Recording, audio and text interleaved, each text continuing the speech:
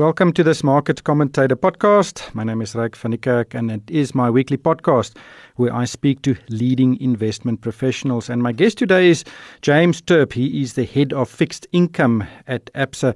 James, welcome to the MoneyWeb studio.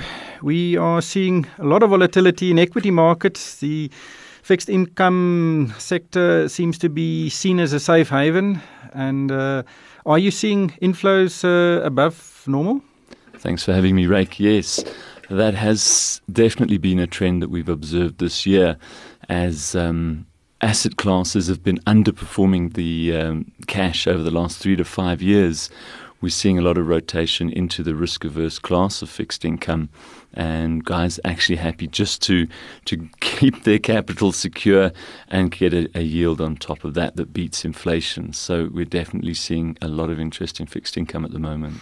Are you seeing this interest from individuals or retail investors or also from institutional investors? Across the board we're seeing it. So a lot of the multi-asset fund managers are moving lower weightings into other asset classes and into fixed income, but also pure retail investors who are just happy to get sort of a cash-related return on their money, using it more as a preservation type tool in the short term until indications are there of perhaps return to growth in other asset classes. I'm looking at the fund fact sheet of the core income fund at Absa, which you manage, and the yields seem to be pretty decent, north of 7%. Is that pretty much what you'll get in the whole market, or are there some divergent returns or yields from different fixed income funds? So for the moment, a product such as core income, which we call the sort of cash plus type offering, that's shown a lot of interest in that because it's a very low duration fund. It takes some low risk credit exposures. What do you mean by a low duration fund? So duration is the term we refer to as the interest rate risk, or the average period of interest rate risk. So for example, cash would be considered an overnight risk, and money market is typically considered a 3-month risk. Now cash plus, in this case the core income fund, it's mandated to have an interest rate duration risk of between 6 and 12 months. So typically we would offer this to investors who believe their investment is going to be stable for a period of around 6 to 12 months, and as such they'll be rewarded for that commitment. We've seen a lot of volatility on equity markets, and with that I mean there's a lot of pressure on valuations. We've seen a significant decline in the JSE All Share Index for a few years now, but there's also been volatility within the bond market. We've seen the R186 move from the high 8.8% range to 9.4%. How does that affect this market? So it does, of course. Bond returns are linked to inflation expectations a lot of the time. They're linked to the sovereign credit rating when we're talking about government bonds. And they're also affected by global yield behavior and global liquidity. So foreign investors form a big part of our market. They hold a great deal of our government bonds. So this year we've seen a lot of volatility. In fact, over the last few years, bonds have shown a lot of volatility. We should keep in mind also that SA government bonds over the last 5 or so years have provided fantastic inflation-beating returns despite the volatility. So it is an asset class you want to commit longer-term investment to. But it's been a heavily volatile year in global bond markets because the global liquidity position is changing. We've been in an environment where central banks have been providing unnatural levels of liquidity as we came out of the financial crisis in 2009, to the point now where they're reversing that, where they're stopping this unnatural buying of their own debt and providing liquidity to the market to support it. That being unwound is unwinding global liquidity, and that's affecting us as an emerging market where we'd offered higher yields to that liquidity previously. So what do you do as a fund manager in such a volatile environment? So you've got to keep your ear to the ground, of course, with foreign developments. You find quite a high correlation between our yield behavior and dollar strength and international bond yields. So you have to keep your ear closely to the ground, as I say. Things that are topical at the moment, for instance, would be Brexit developments, of course, for global trade, the US versus China, and all those disputes affect the potential yields on our bonds too, as well as a matter as small as it may appear, such as Italy and what's going on in their economy at the moment within the Eurozone. So these are all global topical matters you've got to keep an eye on, whilst also paying attention to inflation and other monetary developments and fiscal developments here at home. We've seen a significant outflow of foreign money from our capital markets. How does that affect the sector? There's a very high correlation between foreign behavior in the bond market and what happens to the yields. You can see, looking back over the last 5 years, if you look at foreign investor behavior, when they sell, the yields do move higher, and generally when they buy at the margin, they would come lower as well. So foreigners have dictated a lot of the moves as well. They don't always get it right, but we do see at the margin the market behaving in that way. They've sold over 50 billion rands worth of our debt this year, and yields, as you can see, are a lot higher over the course of the year. And that selling really started from about March going forward. So foreigners at the end of last year were actually net buyers of our bonds, whereas this year they've turned sellers, and that's the position at the moment. Is the 50 billion a significant amount in the context of total foreign holdings? Not necessarily. So it's a large amount. Obviously, when looking at the fiscus and looking how much funding is required, and we know at the medium-term budget, weekly issuance has gone up. And so it is something, of course, that is significant enough to move the price.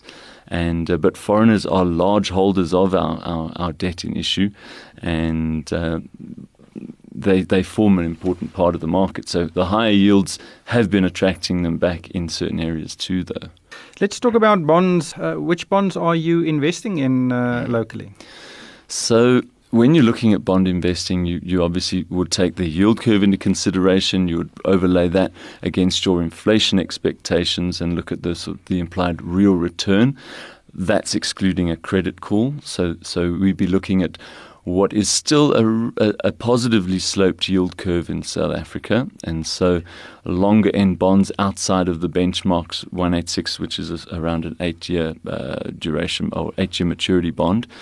Longer than that, you can pick up yields close to around 10% if you're comfortable with the duration risk. But also on top of that, we look at credit bonds. We can look at floating rate bonds too. So, for instance, banks have been regular issuers of senior debt into the market, and that carries a credit pickup over the government yield curve. So a lot of our portfolios are positioned in corporate or credit bonds as well. Government bonds, we are seeing a lot of pressure on Eskom and some of the other parastatals. Are you investing in those bonds, or would you consider investing if new bonds are put to market to try and plug their liquidity problems? So there is a price for everything. Of course, a lot of the parastatal debt carries a government guarantee, making it equaling in risk to a government bond. You do, in fact, get a credit pickup on top of the government curve for buying parastatal debt to reflect the liquidity of a smaller issued debt like that. So at the right price, they are showing some value, but of course it is mandate specific. So in a higher credit appetite type mandate, those would be suitable, but in your standard all bond index type mandate, your credit exposure would be more similar to the index, which doesn't carry a lot of parastatal debt at the moment. Is there a significant difference in the yields between private sector bonds and government bonds? Yeah, you are looking over 3 to 5 years of around 1.5% pickup over the government bond. So that is a rather significant premium to pick up on that. Yeah, that is significant. The money market, what do you invest there? So in a money market type fund, you're typically limiting your duration exposure to around 90 to 120 days. So more suitable in those funds are NCDs, negotiable certificates of deposit issued by banks, which carry a high credit quality in their capital stack. and they also have guaranteed buyback prices quoted by the issuer. So it's a far more secure and stable product, more suitable to that low-risk product.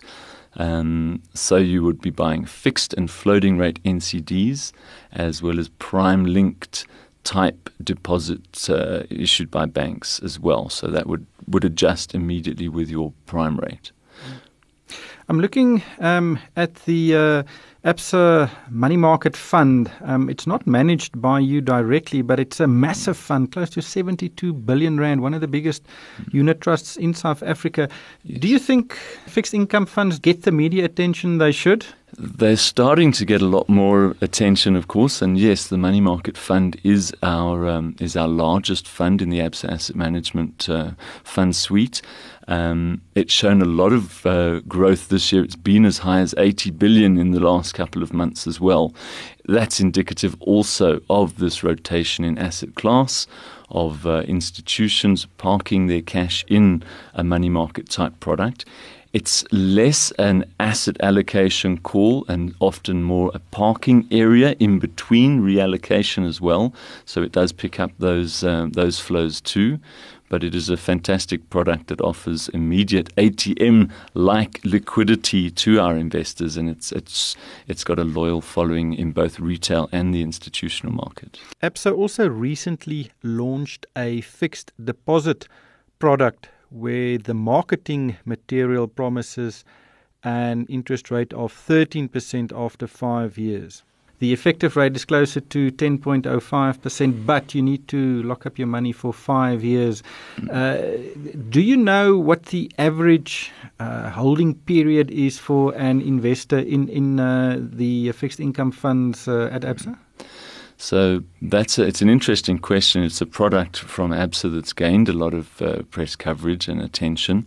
It obviously isn't offered by us. It's an on-balance sheet type product. So we've seen this in the sector. A lot of banks who are looking for those sort of deposits offer attractive yields from time to time. It is suitable for guys who are looking to tie their funds up for 5 years. In this market, with the uncertainty of investing at the moment, we're seeing in our experience investors preferring the liquidity that the unitized products, the unit trusts offer. So, but there certainly are guys looking for that sort of a guaranteed yield over 5 years just because of all the uncertainty.